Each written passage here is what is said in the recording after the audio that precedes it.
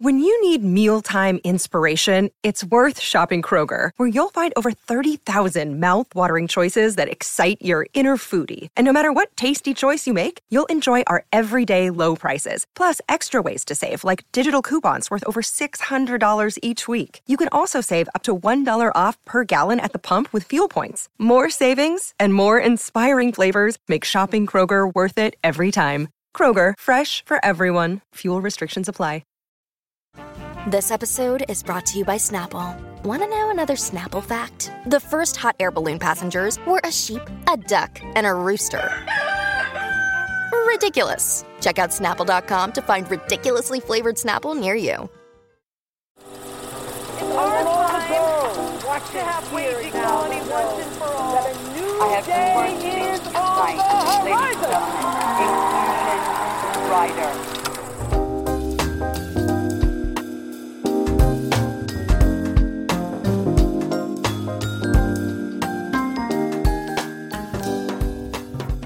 Hello and welcome to a special edition of Women vs. Hollywood, the podcast that looks at the fall and rise of women in film. I'm your host, Helen O'Hara, and basically we're just coming back for a quick hello to celebrate the paperback release of my book of the same name as this podcast, which is out on February 3rd in the UK and Ireland. So do pick that up in all good and evil bookshops. But we thought we'd come back and actually bring you something substantial and useful and interesting. And that is a much longer and fuller version of our interview with Professor Shelley Stamp, who is a professor of film and digital media at the University of California, Santa Cruz. And she is an expert on early Hollywood, on silent era. She's literally written the book on Lois Weber and on silent women, pioneers of cinema.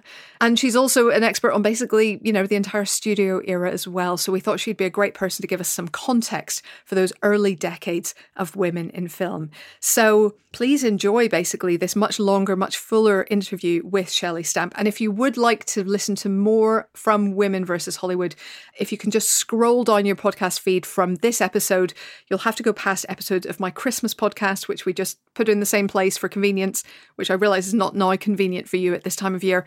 But anyway, scroll down and you will find the complete series taking you right through the story of the book. But in the meantime, please enjoy Professor Stamp.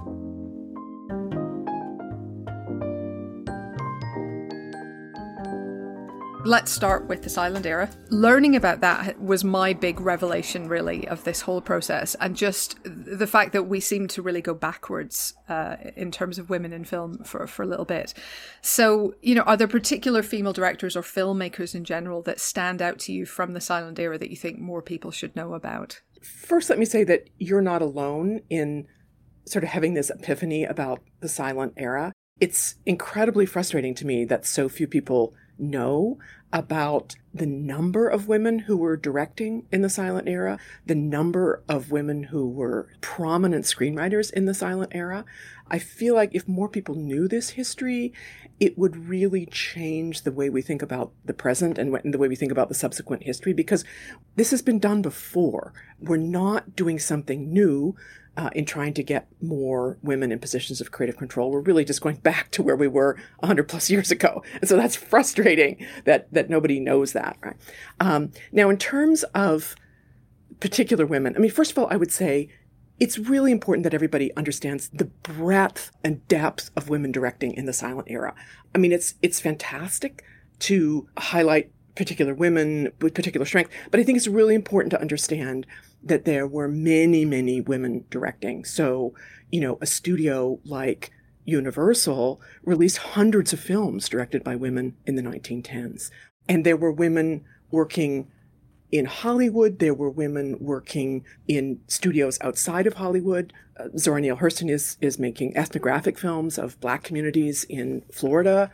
There's women making comedies. There's women making feature films. There's women making documentary ethnographic films. There's women making serials. The breadth and depth of what women are doing is incredible in the silent era, and that really needs to be recognized.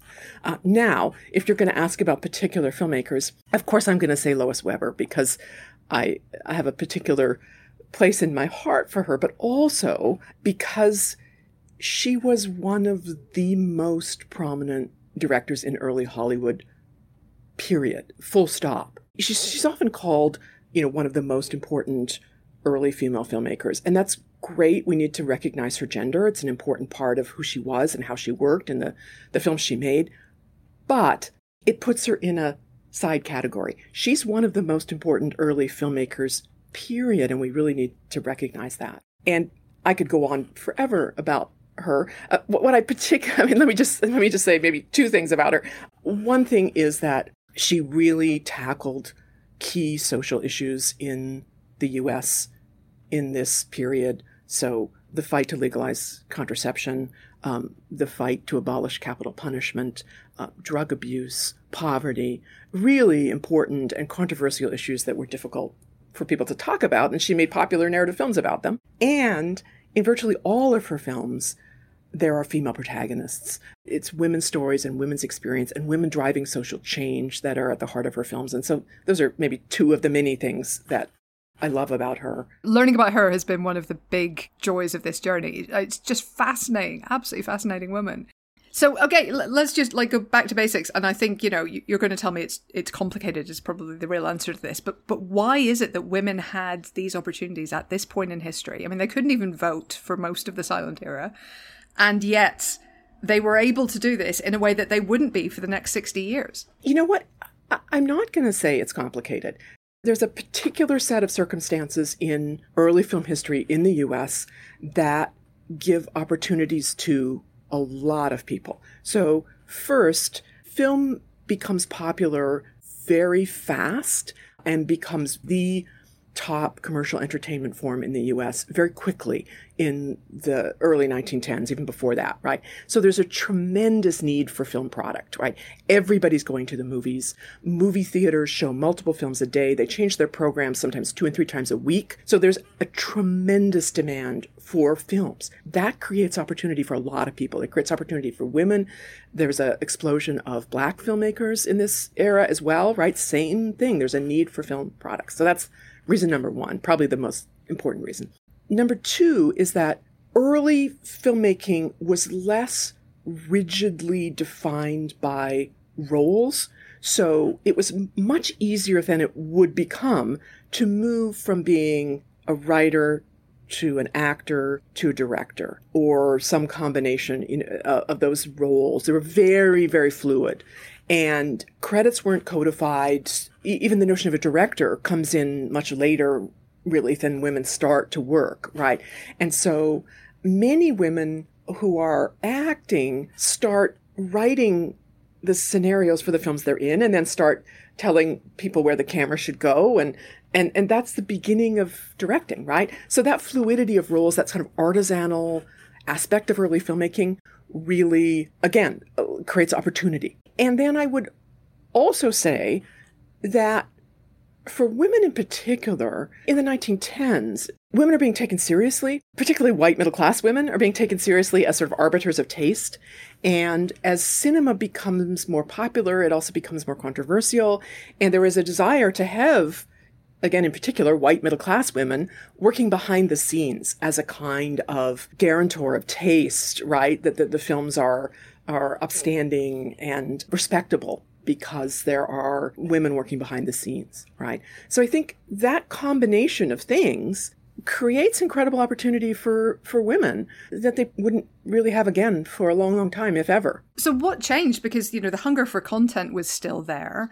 This idea of women being somehow more moral or having this, trustworthy taste persisted at least a little bit longer.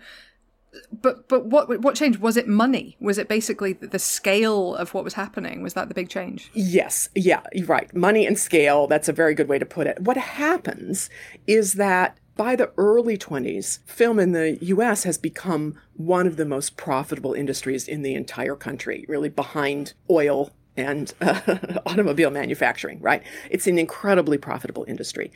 And power consolidates in a few studios in Hollywood, whose names we still know, right?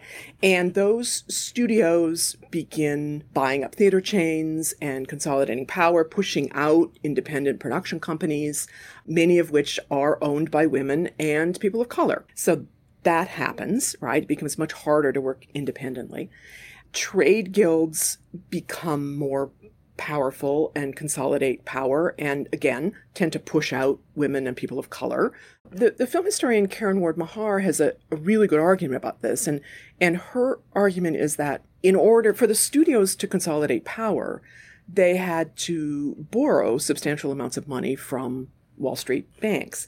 And in doing so, they adopted a kind of corporate culture, a masculinized corporate culture, and therefore began to exclude women. So it happens pretty swiftly, so that by the early 20s, there are very few women still directing. Most of the independent production companies run by women have collapsed. So it happens before sound comes in, right? It happens in that moment. And also, in the 1910s in the US, the notion of kind of feminine respectability that gathers around white middle class women, that notion of femininity, or the kind of femininity that's celebrated in the 1910s, really shifts in the 20s. And the femininity that's celebrated is youthful and exuberant, right? The flapper model is a little bit inconsistent with the idea of a, professional woman like a director, right, running a set. So somebody like Lois Weber, who's still trying to work in the 20s, right, after her production company collapses, says, when she goes on a set in 1927, after 20 years in the film industry, she has this sort of startling realization that the male crew is not respecting her. And she's never experienced that before. But it's a new thing for her, as this very seasoned filmmaker, to walk on a set and realize that the men are no longer respecting her because they're not used to working with women in control, right? Women directors. That culture seems to have, again, as Hollywood kind of professionalized, that culture of we're not taking orders from you really did seem to become a factor and remains a factor. I mean, from female directors I've spoken to today, they're still sometimes struggling to prove themselves to the crew, no matter how much they've got on their CVs. Right. And every time a big budget action adventure film comes out in Hollywood that's directed by a woman, every time there's hand-wringing. Oh my goodness, can women direct action films? Oh my goodness, will a female lead in an action adventure film sell at the box office? Every time there's hand-wringing. And of course, I always have to say, well, okay, 100 plus years ago, this happened and nobody was surprised. And yet we continue to pretend to be surprised by this every single time. Well, I mean, that's one of the things I was going to ask you about. Do you see common threads between that moment and this? Because, in some ways we have similar forces acting on us. There's the same kind of democratization of the means of making films since everybody got a phone camera, right? I mean, there are films that have been successful that have been filmed on an iPhone. So there's still that opportunity in some ways. In theory, is still there, but these structural forces seem to remain in place. Yeah, I think the filmmaking has been democratized, but the systems of distribution are still really controlled by a very few companies, and I'm including streaming platforms as well, right? That's the key, right? So you have to, both arms have to be democratized. It's not, if everybody's making a film on their phone, that's one thing, but if nobody else is seeing it except their friends on TikTok, it doesn't really help. Yeah, absolutely. You've touched on this a bit, but I want to kind of get you on it a little bit longer. But, how did the studio system kind of develop from that point? And how did it change Hollywood for women kind of maybe more generally? Because it's not just directors, is it, that were kind of forced out as the studio era took hold? Yeah, so there's a huge generation of female directors in the silent era. And there is arguably an even more important generation of female screenwriters in the silent era. All of the top screenwriters in the silent era were women. I mean, we can only imagine a world in which all of the top screenwriters are women. And it is easier for women to continue in screenwriting, into the studio era, into the sound era, but it too becomes a male-dominated profession. Directing is the hardest hit, right? So Dorothy Arzner is really the only woman directing in Hollywood in the sound era. After she retires, Ida Lupino then is the only woman directing in the late 40s and into the 50s and early 60s. It's not until the 1970s when you get a new generation of female filmmakers. And as Maya Montañez Smuckler talks about in her book, Liberating Hollywood, really that generation is possible only through incredible activism behind the scenes in the trade guilds. the impact on female filmmakers is profound in the studio system in the sound era. And it's so profound that, Arzner, whose work is fabulous, really gets kind of sidelined into directing women's pictures, what we would now call chick flicks. And they're fantastic. And she does an amazing amount within that genre, but she's sort of kept in a lane, right? And then Lupino directs only because she leaves the studio system and founds her own independent production company with the explicit aim of making films that the studios, on topics the studios will not touch, sexual assault, bigamy, pregnancy outside of marriage. I mean, just topics that the studios wouldn't ever touch.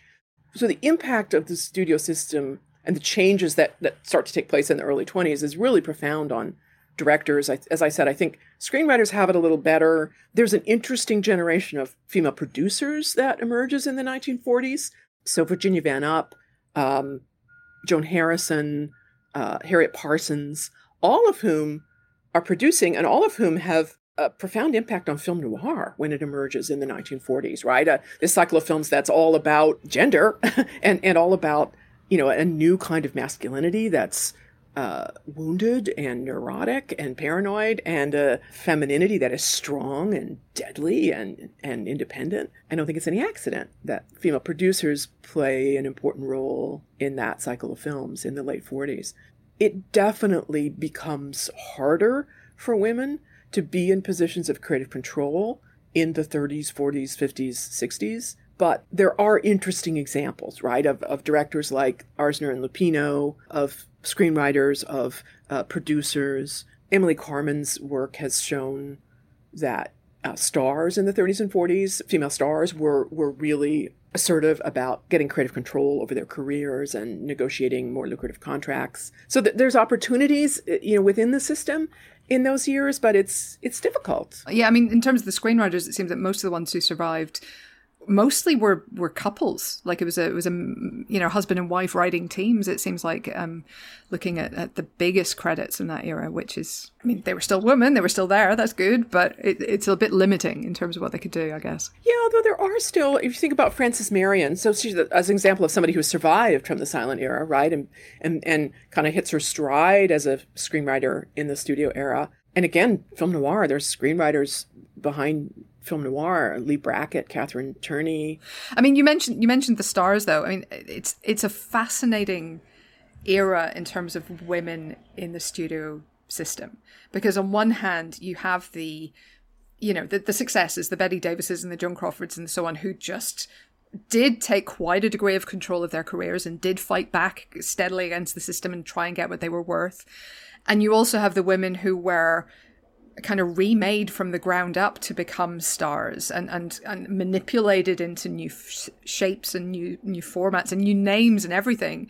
It's a really complicated subject, I guess, when you get into actresses. But can you talk a little bit about that, about this, how the studio system shaped these women and how they shaped the studio system and fought back? Yes, and here I'm going to lean again on Emily Carmen's work. She's really done kind of amazing research about this, about, her, many people know about the Olivia de Havilland lawsuit against Warner Brothers, which is 1943. And she wins, after a long battle, right? She wins the right for actors to freelance after they have obeyed the terms of their contract. And many people think of that as sort of the beginning of freelance work and the beginning of actors asserting control over their career and their star persona. And Emily Carmen shows that it's really the other way around, that de Havilland's lawsuit is really the culmination of a long period in the 30s and early 40s when many other women were trying to wrestle control of their careers. And she talks about Barbara Stanwyck and Carole Lombard and Katharine Hepburn as actresses who really negotiated creative control, negotiated more lucrative contracts, and she talks about how that became part of their star persona as well. These kind of independent career women, and it's a really interesting argument, right? And her argument is that it's the female stars that were kind of at the forefront of this. ultimately, getting back to somebody like Ida Lupino was in that same battle, right? Ida Lupino was suspended many times in the 30s for refusing to work on projects she didn't want to work on. And that's what propels her into directing and producing in the 40s, right? She wants to have a certain more creative control. And I should say, again, leaning on Carmen, that this kind of, and Carmen calls this independent stardom, that this is a privilege that white actresses have. And so she talks about actresses like Anna May Wong or Lupe Velez, who really don't have that kind of creative control, right? Who are forced into racist caricature, regardless of whether it's a starring role or a supporting role, and who have a kind of forced independence because they're rarely under long-term contract, right? So it is important to acknowledge that. It's sort of fascinating because, again, it feels like, well, the first thing that came to mind when you're saying that it was mostly the women fighting back, I'm wondering, is it mostly the women who were being given bad parts? I mean, because if you were a Bogart or a Cary Grant, maybe you had less to sort of push back against because the parts weren't so terrible. There seems to be more evidence of women pushing back and women wanting control, which I agree with you. That suggests that there's more problematic roles, right? Or that there are parts they don't want to play. And this is a battle that I'm sure many actresses would tell you about today, right? That the persistent sidelining of female characters into marginal parts, the absence of substantial roles, particularly for women over a certain age. I mean, and luckily we have statistical evidence now from, the Inclusion Initiative at USC, from Gina Davis's institute, from Marshall Lauson's work at San Diego State University, all the statistical evidence to show us that, yes, it's true, right? That it's not just individual experiences of actresses, that really the speaking parts for women, the screen time for female characters is way below that for male actors and male characters. So yeah, it's a battle that's still being fought, I'm sure. Absolutely, 100%. Having talked again to actresses sort of in my day job, 100% still definitely happening. Oh, I mean, you've mentioned women of color there. They were treated worse by the system. They were, denied roles more so than white women, and kind of exoticized when they were on screen, and limited, obviously, in the roles they could play by the censorship system. I'm wondering if you could sort of tell us a little bit about that, because it feels like they had an almost impossible task to make an impact at all. Yeah, absolutely. And there are historians that are working on this in really interesting ways. So Iman Wong is writing a book on Anna May Wong, which is really fabulous. And she's sort of looking at what Anna May Wong does within the limited parts and screen time she's given to resist the racist caricature, and to really sort of foreground the racism that's inherent in these roles. And it's a really interesting analysis. Another film historian, Miriam Petty, has looked at Black stars in the 30s and the value that those stars, even in kind of limited parts and sort of racist caricatures in white-dominated films, but the importance that those roles and those actresses had for Black audiences in the 30s, right? And she's looked at Black newspapers and Black magazines and the coverage that those stars had and the films had. So she's looked in particular at 1934 Imitation of Life film, right? Which is about racism in a certain way, right?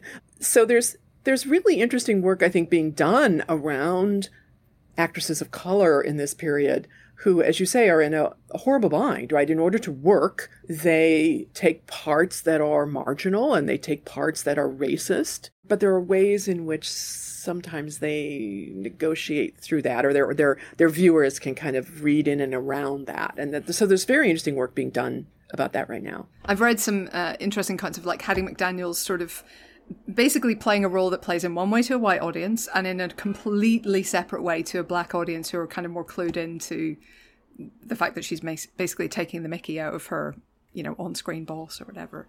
So yeah, that's the kind of thing you had to do, I guess. I mean, in terms of, obviously we're talking, intersectional identities struggling against the system. I mean, there were morality clauses in place, which basically meant that LGBT plus people were completely unable to express that openly in their lives or on screen.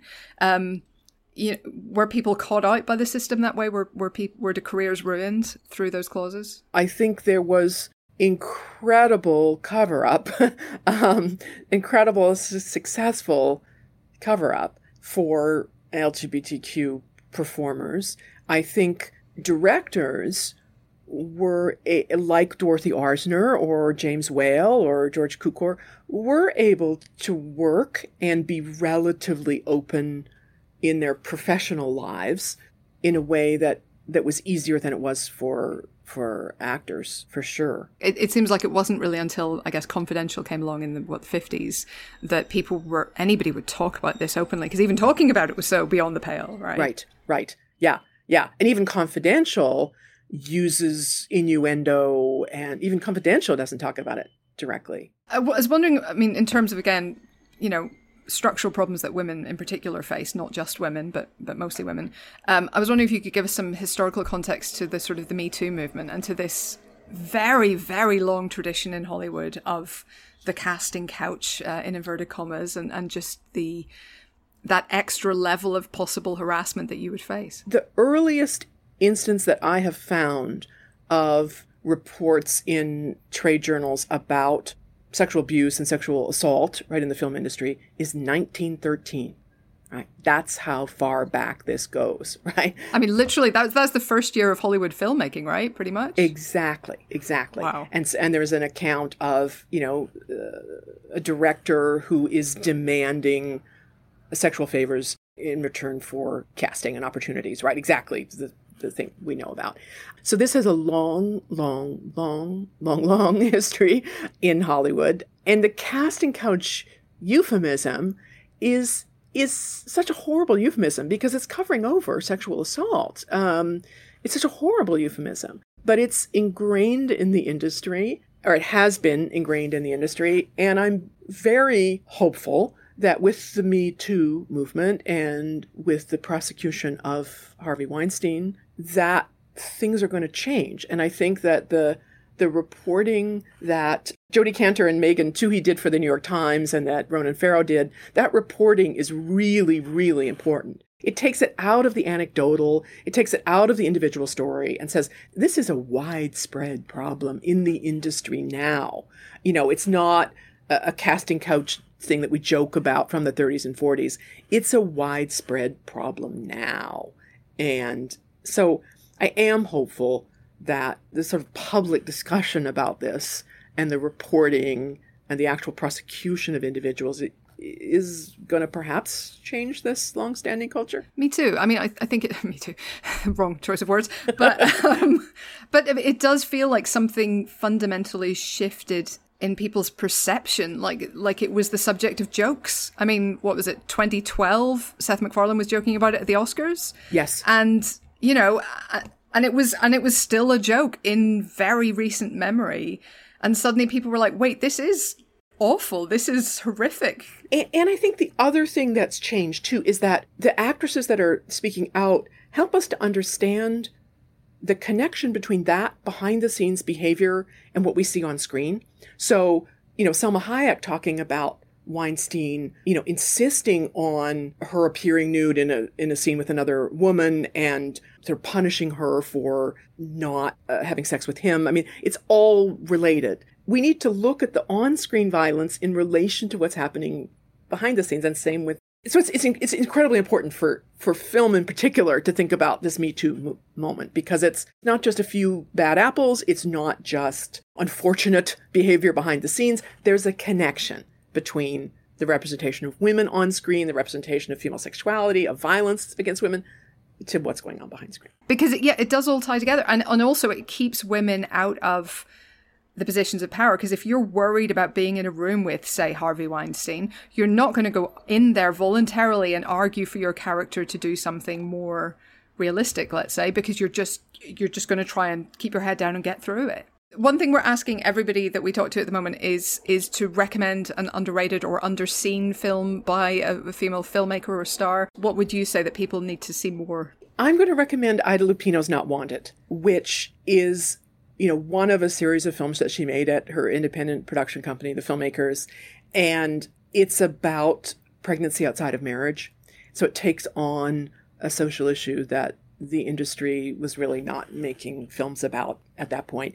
And it takes on that issue from a female perspective. So it uses cinematic techniques in its sound design, in its cinematography, to really engage with female subjectivity through flashback, through oral memories. And it deals with sexual desire, female sexual desire. It deals with pregnancy and the experience of childbirth from a female perspective. So it's really an extraordinary film, really extraordinary film. And people now, I think, recognize that she really did some extraordinary work.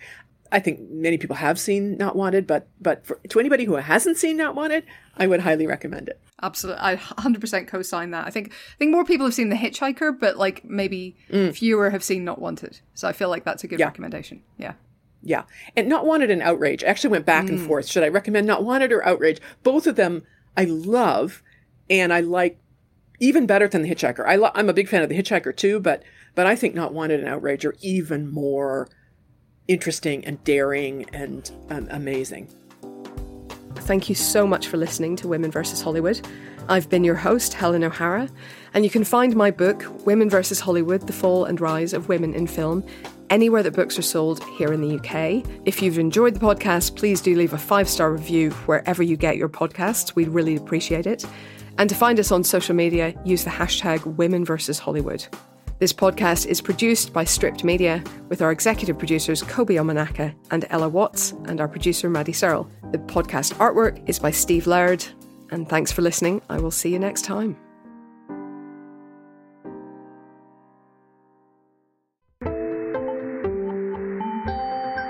You just heard a Stripped Media production.